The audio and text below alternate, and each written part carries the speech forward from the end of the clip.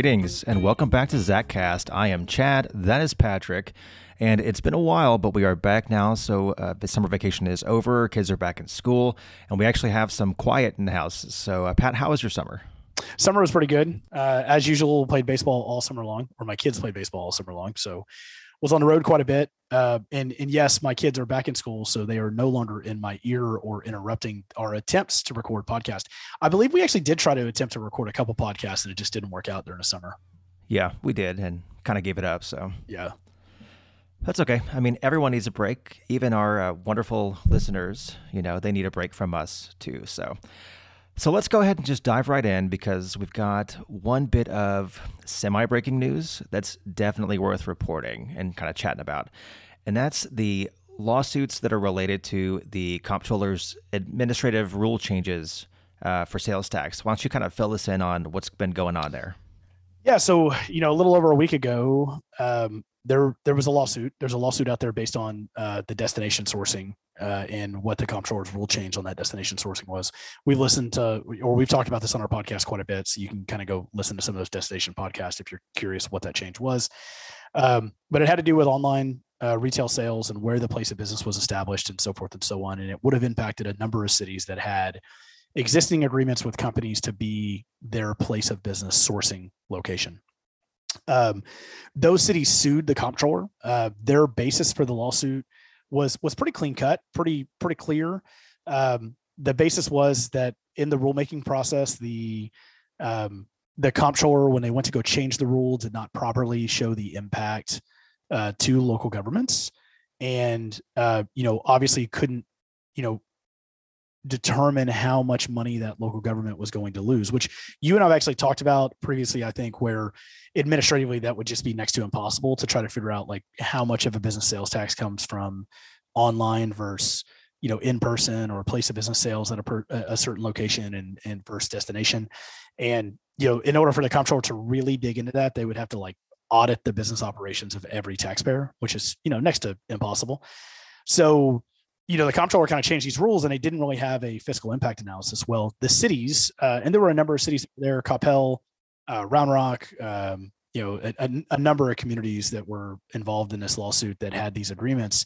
They basically went out and said, look, they didn't show the impact on us. It's going to have a very substantial impact. And so therefore they didn't follow the administrative rules in order to do that. And they asked for a summary judgment. So before jury, before trial by judge, before any of that, they basically went to the judge and said, hey, they did not follow the rules to begin with. So therefore we shouldn't even have to go through the full lawsuit. We were asking for a summary judgment. And wow, the judge agreed and dismissed. Wow. Found in favor of the cities and basically told the comptroller that they are not legally allowed to implement that rule that they did through that rulemaking process. It was not the entirety of the rule. It's very important to understand that this lawsuit was only one subsection of that rulemaking process. But I mean, I guess you could probably make the argument on other things. I think the biggest takeaway for me though, Chad, is what the judge kind of did and said about, you didn't properly follow the administrative code on what those impacts would be. That could be a little bit far reaching, coming down the road, because we always complain that the state in general, not necessarily the comptroller's office, they're usually really, really good. Let's be fair. But in legislative making process, like fiscal notes that are put on there, they're not required by statute or any rule to show what the impact of a local government is. Right. So it'd be interesting to see kind of, does this kind of change that process where we're going to have to show more impacts, and does it slow down rulemaking processes or just quell them altogether because they can't rightfully figure out that impact? Yeah, it's going to definitely make certain types of changes impossible without the legislature, right? Like, correct. Saying that online sales can no longer be recorded at the internet is not a place of business anymore.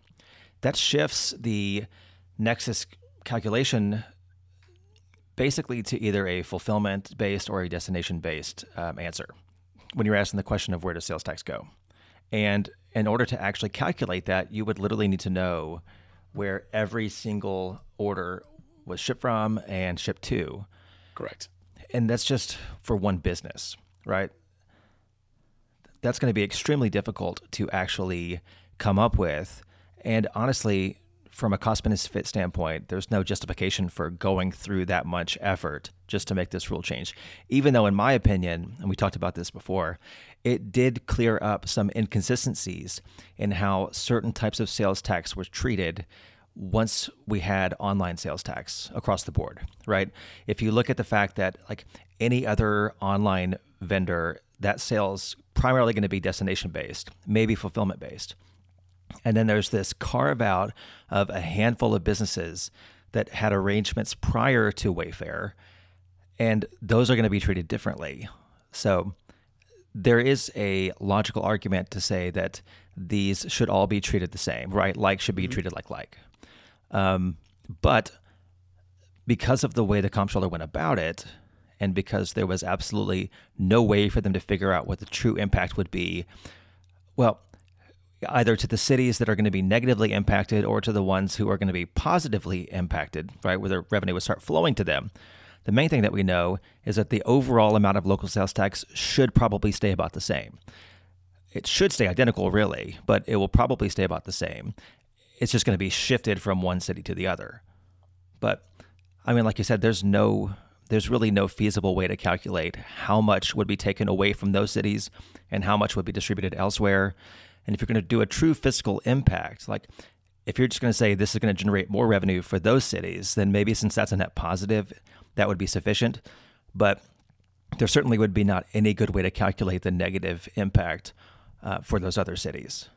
And especially when you consider the fact that they already had de facto approval from the comptroller for those arrangements in the first place. Yeah, they tax letters. Because they all came before Wayfair was even a thing.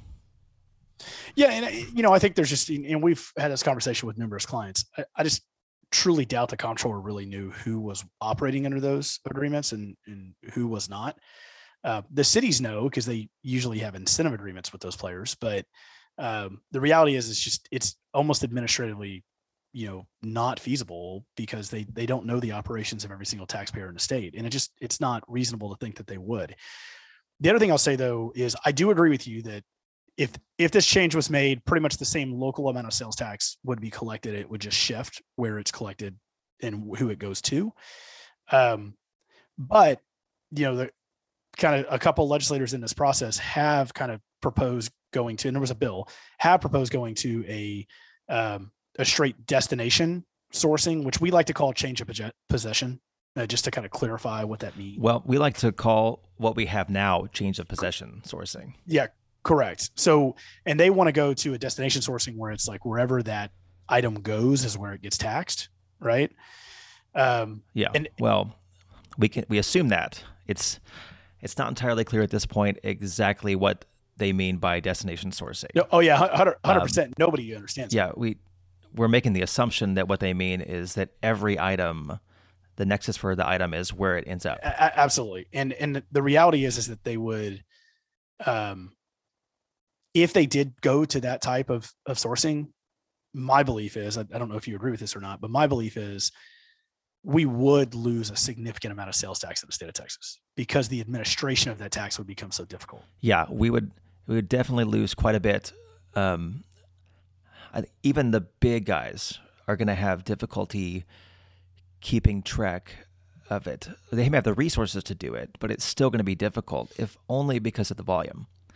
But correct. I mean, we talked about this last week at the GFOAT meeting last week up here in North Texas. But if you're going to actually ask Walmart, like if the goal is that every item that's purchased, just from a retail sales standpoint, every item the sales tax should go where the item ends up.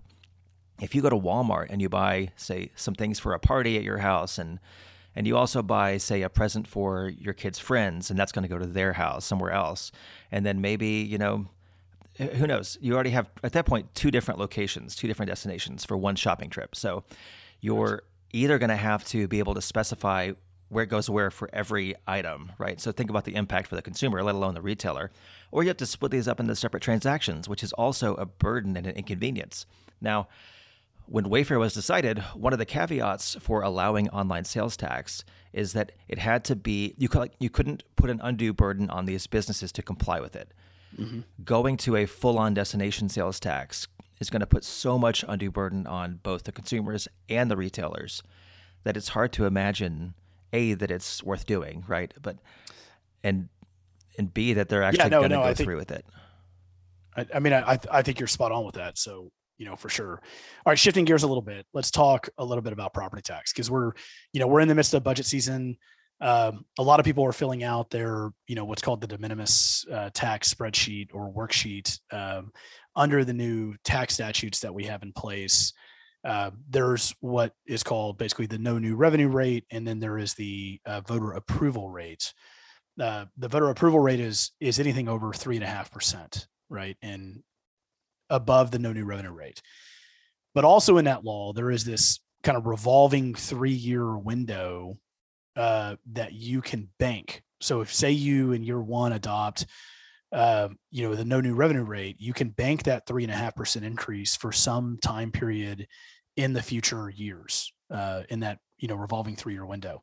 So, but what's interesting about this, and talking to some finance directors, we've gotten quite a few questions from clients about, okay, that's awesome, but how do we actually show that in our budget document? Because the worksheet that we're provided by the state and by the appraisal districts, which is basically provided by the state as well, doesn't take into account the banked amount. So a lot of cities who banked last year, because we're just seeing this now, it's only 2 years old of the law, right? So a lot of cities that banked their increases from last year to possibly put them into this year, and clearly with 8 or 9% inflation, cities are having to increase some tax rates to be able to account for cost, just like people at the grocery store are accounting for that. They're going through this and trying to figure it out. The worksheet doesn't take into account that banked amount. So they have a 3.5% amount on that worksheet. Says, okay, here's new revenue. Here's the 3.5 voter approval rate. Anything over that, you got to go to an election.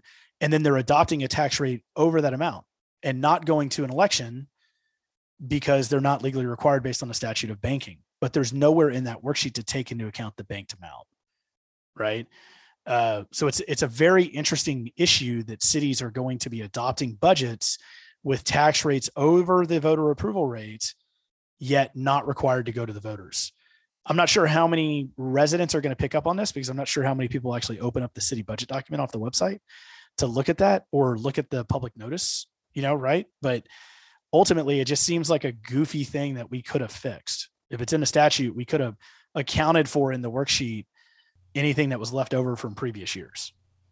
Yeah, but that would presume a level of forethought that is a stretch to begin with. So, yeah, it's not surprising that a year or 2 years into this new system, we've already got a situation where no one really is confident in how they're supposed to move forward.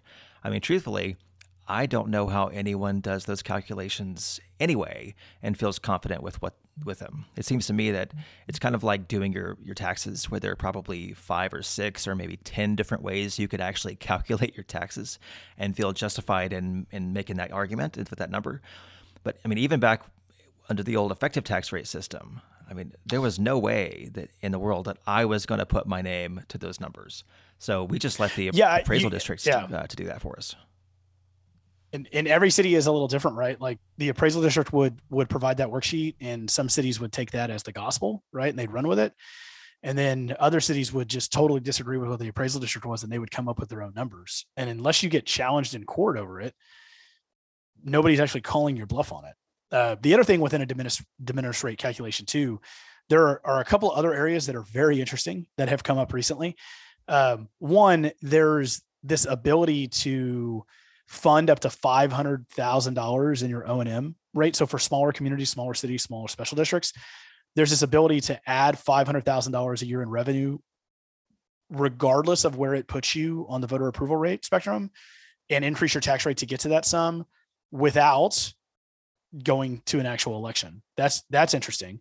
The other thing is that the INS rate. Sorry, go ahead. No, go ahead. Yeah. So the other thing is that the 3.5% cap is only impacted on the O&M side. The INS rate is on an island all by itself. And all they did on the INS side is they took out the ability for cities to issue COs for certain types of projects, mainly buildings, right? So they can still issue COs for water and sewer and streets and public safety facilities, or buildings that have public safety facilities associated with them. So we have seen at this point a couple of cities that are building brand new city halls, and they have a public safety component, and those have been approved through the process to issue debt on them without voter approval, and that will increase tax rates. That happens. Could you put a little police kiosk in a park? It's a really good question, right? Like, where does that stop? Apparently the language in that statute, I have not read it, but apparently that language is pretty wide and broad. And when you take out debt, whether you're taking out a GO, voter approved GO, or you're taking out a CO, which is just council approved, if you take out debt on the CO side, only the attorney general is really, your bond counsel goes through the attorney general to get that approved, and the attorney general says whether it's legal or not legal, right? And we used to have to deal with that on like economic development debt, right? If we were doing an economic development deal and we're building roads and water and sewer, you had to be really careful to make sure that you could justify that those were all publicly needed improvements that were not always directly related to the economic development. Because if it was just straight economic development by law, all debt issued for economic development purposes has to be approved by the voters. And so just a ton of information I threw out there, but as much as we've tried to go in and make some changes, it seems like it's really had no impact on the daily ability for cities to issue taxes. I think it's important to note that allows cities to increase tax rates on the INS side while not increasing tax rates on the M&O side. So I want to throw something out here. Well, I mean, look. Yeah, you look none of this, like you're none frustrated. of this is surprising because, okay, so property tax is a wealth tax, right? Yes. It functions in a very specific way because it's a wealth tax. What we have essentially tried to do for the past however many years is tinker with it so that it doesn't quite function like a wealth tax. And at the end of the day, what happens is unintended consequences, right? The legislature has tried to restrict the ability of local governments to raise revenue off of this wealth tax because of how it functions, right? And then so you end up with all of these like random loopholes about how you can build a city hall now without having to go to the voters, as long as you have a little couple of offices in there for your police department, or whatever the case may be. And it's not surprising that we get into situations where everything just gets so out of whack because there's no real concern for like trying to just let cities do what they need to do and face their own voters. We're going to try and make them do what we want them to do. And then the process, A, make things really difficult, and B, there's always going to be some kind of way to get around it because you can't account for every scenario or circumstance. So when you try to build these little carve-outs, like, well, as long as it's public safety, it's okay, then you get into some stupid misallocation of resources, like building a city hall with a separate little police department section in it that's totally unnecessary. But just so that we can get through these little, these red tape issues. And to be clear, that's happening all over the state, right? Because right, and I'm sure it's not just this one particular cities issue. Understand that voters don't approve city halls. I mean, if you take a city hall to a bond, even though you may need it and you're going to lose employees without it, and you're going to have all these issues without it, they just typically don't approve facilities. If it doesn't have to do with public safety or pets, right? They don't get approved. That's just generally the way it is in cities. My concern here, though, Chad. Well, real quick. Yep. If it's the case that buildings don't get approved unless it's public safety, then why have a carve out to allow public safety buildings without voter approval? I agree, but my next point was going to be, the legislature has kind of run on, we have capped the increase in taxes and we have simplified this for the voter, and the reality is they have complicated it more and probably taken the voter out of a position of truly understanding what's going on to where the voter can be involved in the process. Yeah. So let me tell you an example here. I recently, for the first time as a homeowner, paid for someone to look at my property tax statements for the upcoming year and potentially protest them if they found reason to. Okay. So in my inbox, a week or so ago, I get an email invoice saying that they saved me some amount of money, and the tax implication was this, and so here's my 30% or whatever fee. So you owe me this much money. So I'm looking through it. One thing I noticed is that the amount that my tax appraisal was basically 10% above last year. And so I called them because I'm thinking, am I just getting the benefit? Like initially my appraisal goes up and then they realize I have that homestead cap, and so it gets brought down, and now I'm paying for them to do that, right?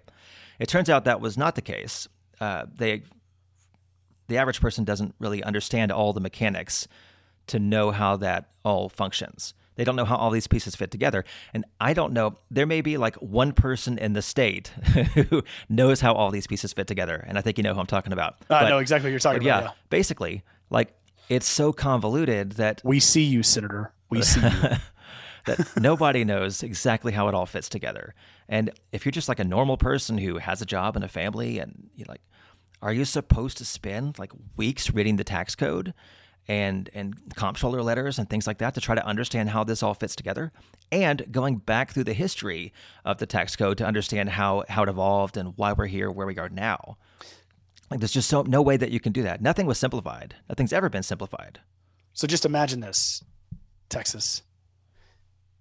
The two guys, you and me, who are probably more involved in taxes in Texas when it comes to local governments than anybody else, because we do it for so many people.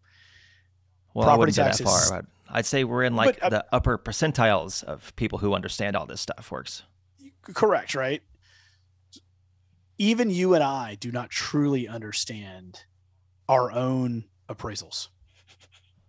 Right? Like, I mean, we figured it out, but yeah. I mean, we had to take time to figure it out. And the reality is that we actually knew what we were looking at enough to figure it out. There are people out there with PhDs that, obviously don't work in our field, but they still have trouble understanding what their appraisal notice is telling them. The biggest misconception is that the appraisal notice is your tax notice, because they put the whole section for taxes from the previous year on the appraisal notice on the bottom of the deal to show you what they think your taxes are going to be, even though the cities couldn't possibly go up that much because they can only go 3.5%. Right. So it's like, so why show 10%? Why not show 3.5%? Well, because it's not 3.5% for the residential property owner. Well, it's not 3.5%. Well, I mean, we're getting it. Oh boy, we could go 20 minutes on that. Like we claim that the cap is 3.5%, but it ends up not being 3.5% on any individual taxpayer. That's correct, because it's the cumulative total of the revenue brought in by the city from property taxes. All properties. And that doesn't take into account any shift in burden within the taxes as well, right?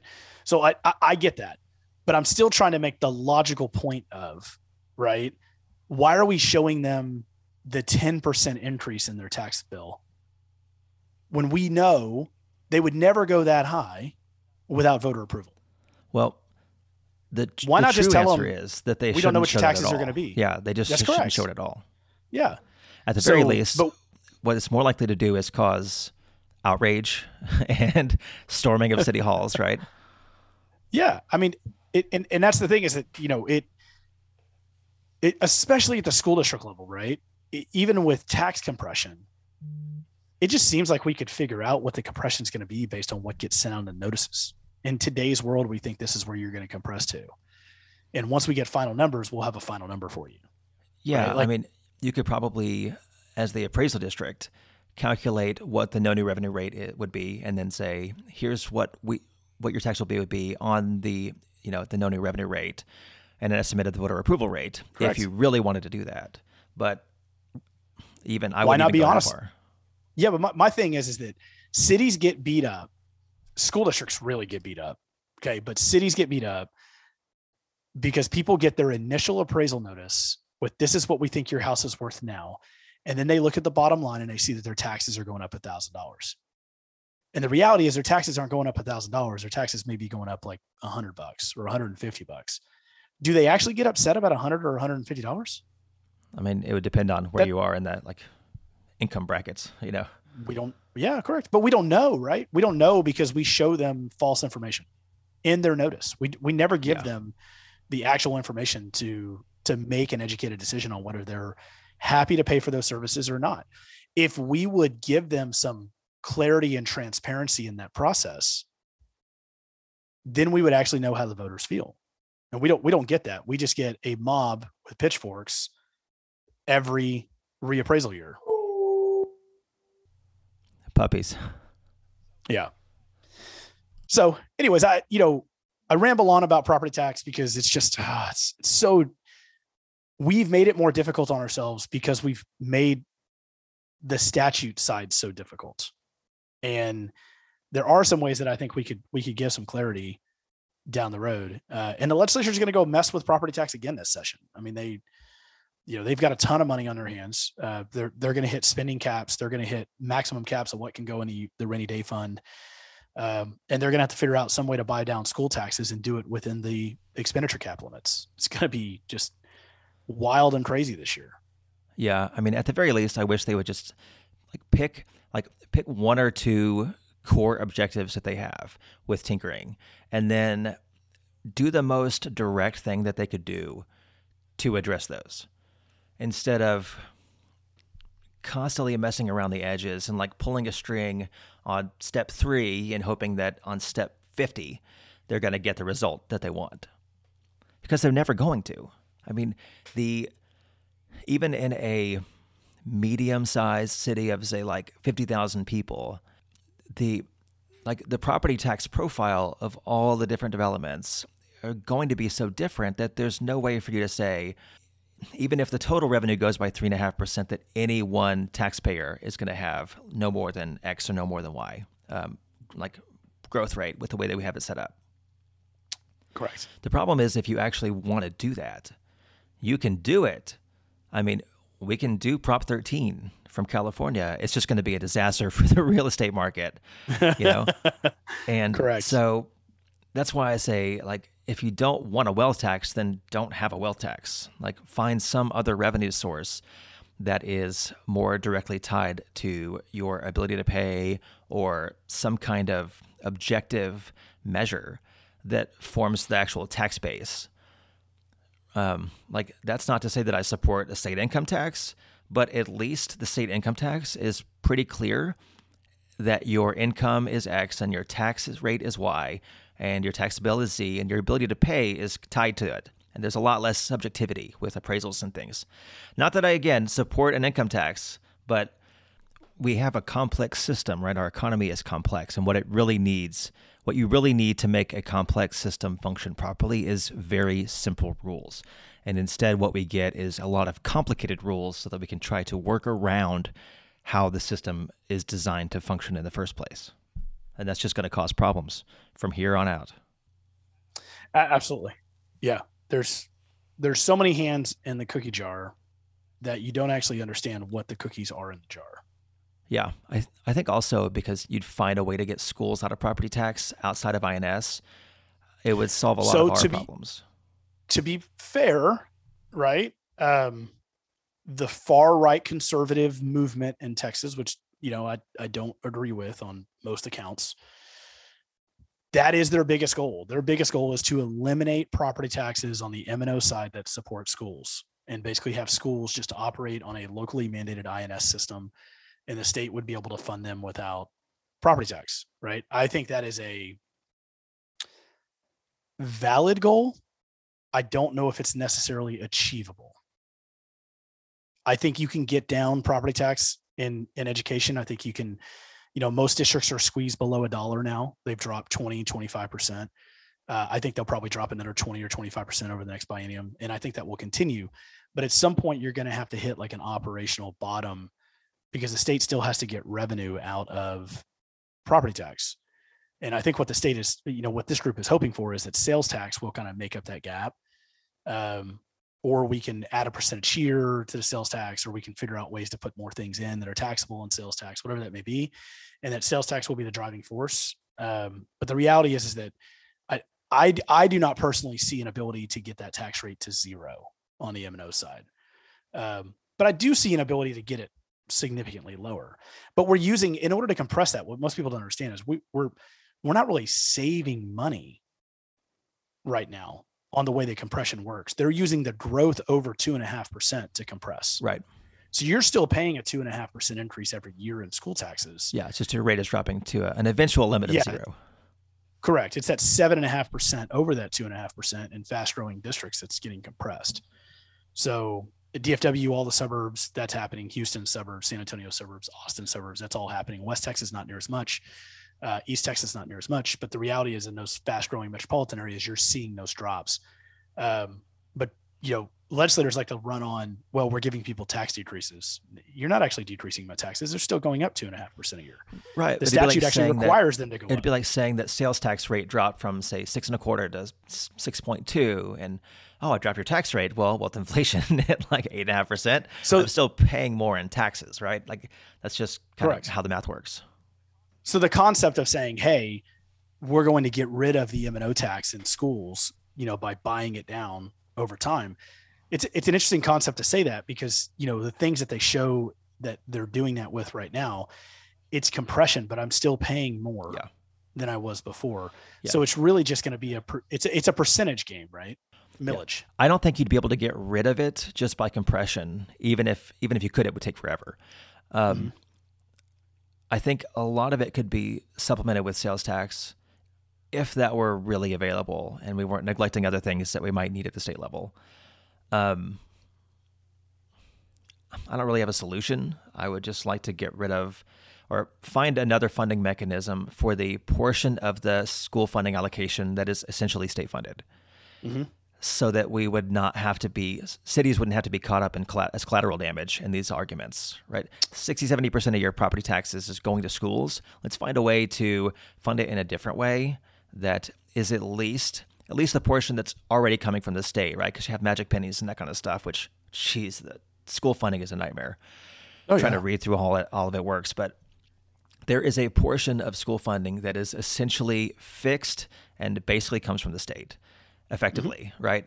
So let's find a way, a different funding source for that so that we can lower the actual property tax bill, disperse that to some other mechanism, and not have to have so many arguments and have cities get caught up in all these debates, at the local level. Yeah. I mean, look, in most districts across the state, 90 plus cents used to be $1.05 plus before the last 2 years of compression, but 90 plus cents is basically money that is bundled by the locals, right? School district taxes for that, appraisal district collects that, bundled by the locals, and kind of given to the state to then give back based on an average daily attendance numbers to the district. So,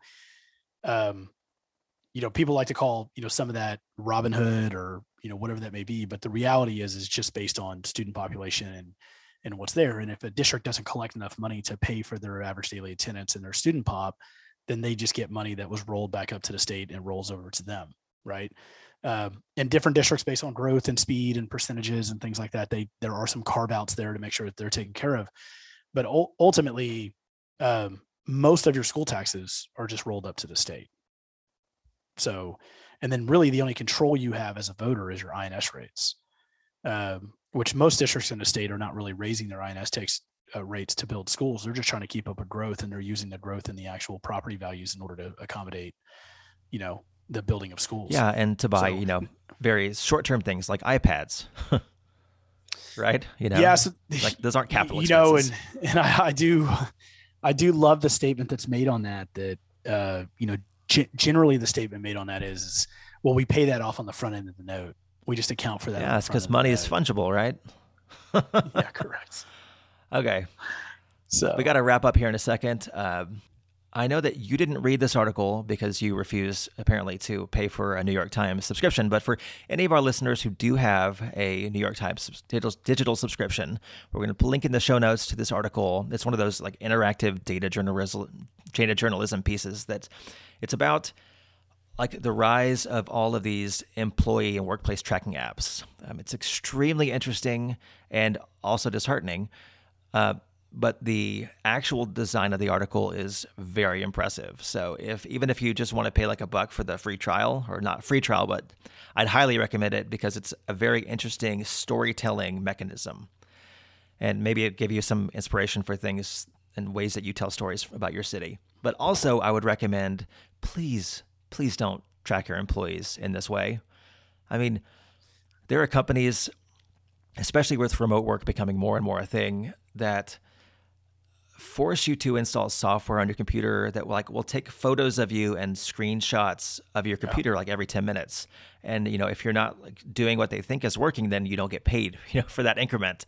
Or if you're on the phone or something and you don't have that software pulled up, then you don't get credit for it because they can't visually see that you're working. Like, this is not how you manage people. Good management is about making sure that the work product is done well and on time, not about managing every single second and all these individual inputs that. And I don't care how long that takes you. Yeah. To do it. If it takes you 3 hours right? to do to get everything done, okay, fine. Good for you. Go have a hot ham and cheese. Go have fun. Which we are looking for a few good people if anybody wants to reach out to us. So just being honest, we're growing.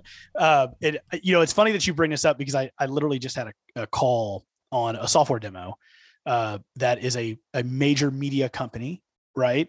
On a software company. And I asked that question when we were on the demo because I thought the individual who was doing the demo for me did a great job. And I wanted to connect with that person on LinkedIn because maybe one day we sell our software product in the state that she works in or the area of the country that she works in.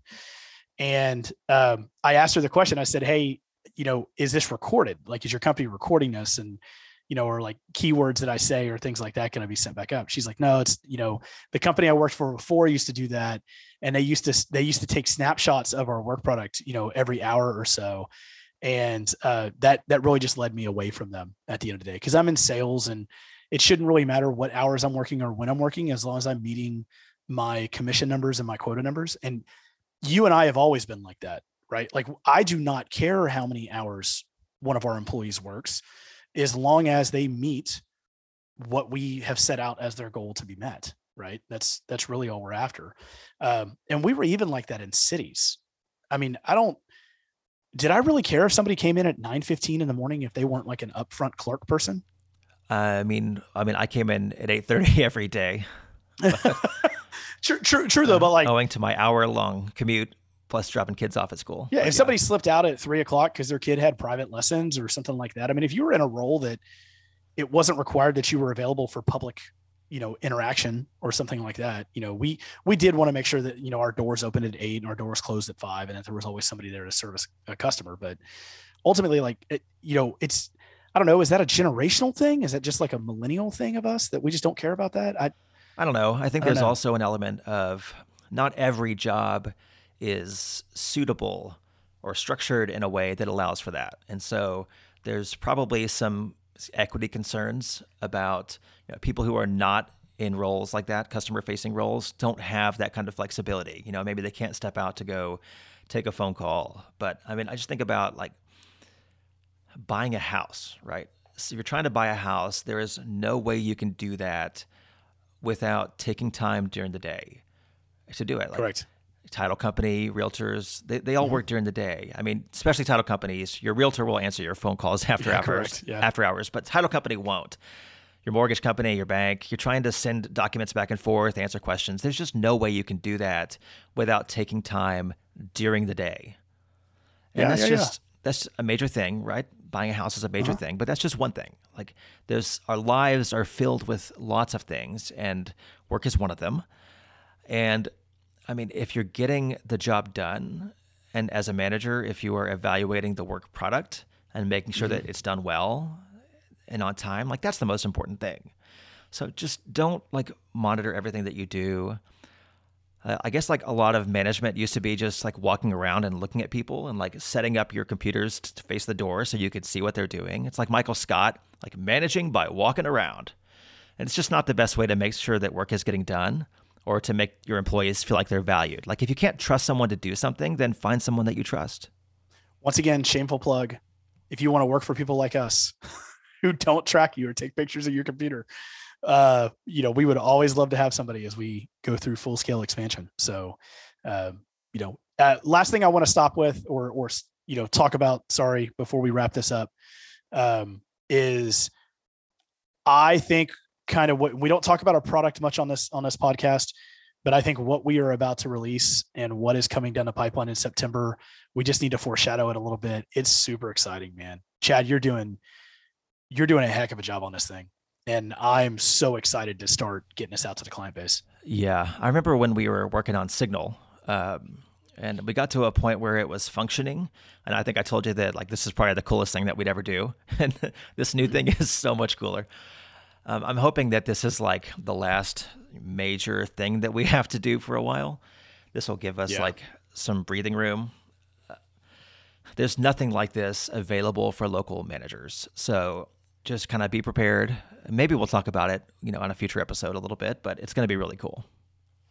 Yeah, I'm excited about it. I think our clientele is, our cities are going to be excited about it. And so I'm just, it's always fun when Chad is in the groove and watching you get in like your, super Wozniak mode is fun. Yeah. Like it really is.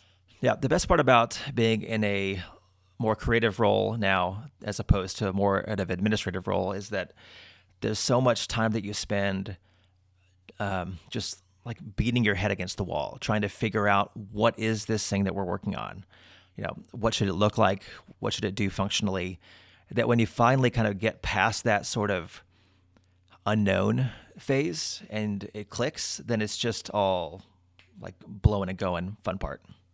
30 seconds before we wrap up. Talk about that creative process a little bit, how mentally difficult it can be, the ups and downs. Wow, you're going to put me on the spot here. Yep. Man, we spitball so many things, the whole team, and ideas that we have, things that bubble up from clients, or we read an article and something sounds cool, or a book or something like that. We get an idea and try to figure out if this is something that could work for us. A lot of times we have to just say no, like we can't invest in this right now. This is not the right time, or it's not the right, functionality. It doesn't quite take us where we're trying to go, over the next 6 to 12 months. And part of that is also because we prefer to make smaller changes and smaller things.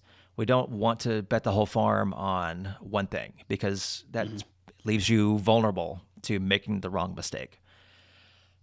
But sometimes as these things bubble up and you think about them, eventually it just kind of gels to a point where it just feels right?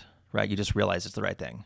But man, it's frustrating, because I think we have so many good ideas that we don't have the bandwidth, or, it's not the right time to do all of them. And I think they just kind of sit in the back of your head and stew and germinate, right? And a lot of the things we talked about over the past 7 years, I still think about those things, and like, maybe is now the time to do them? Is this the right kind of thing for us to do now?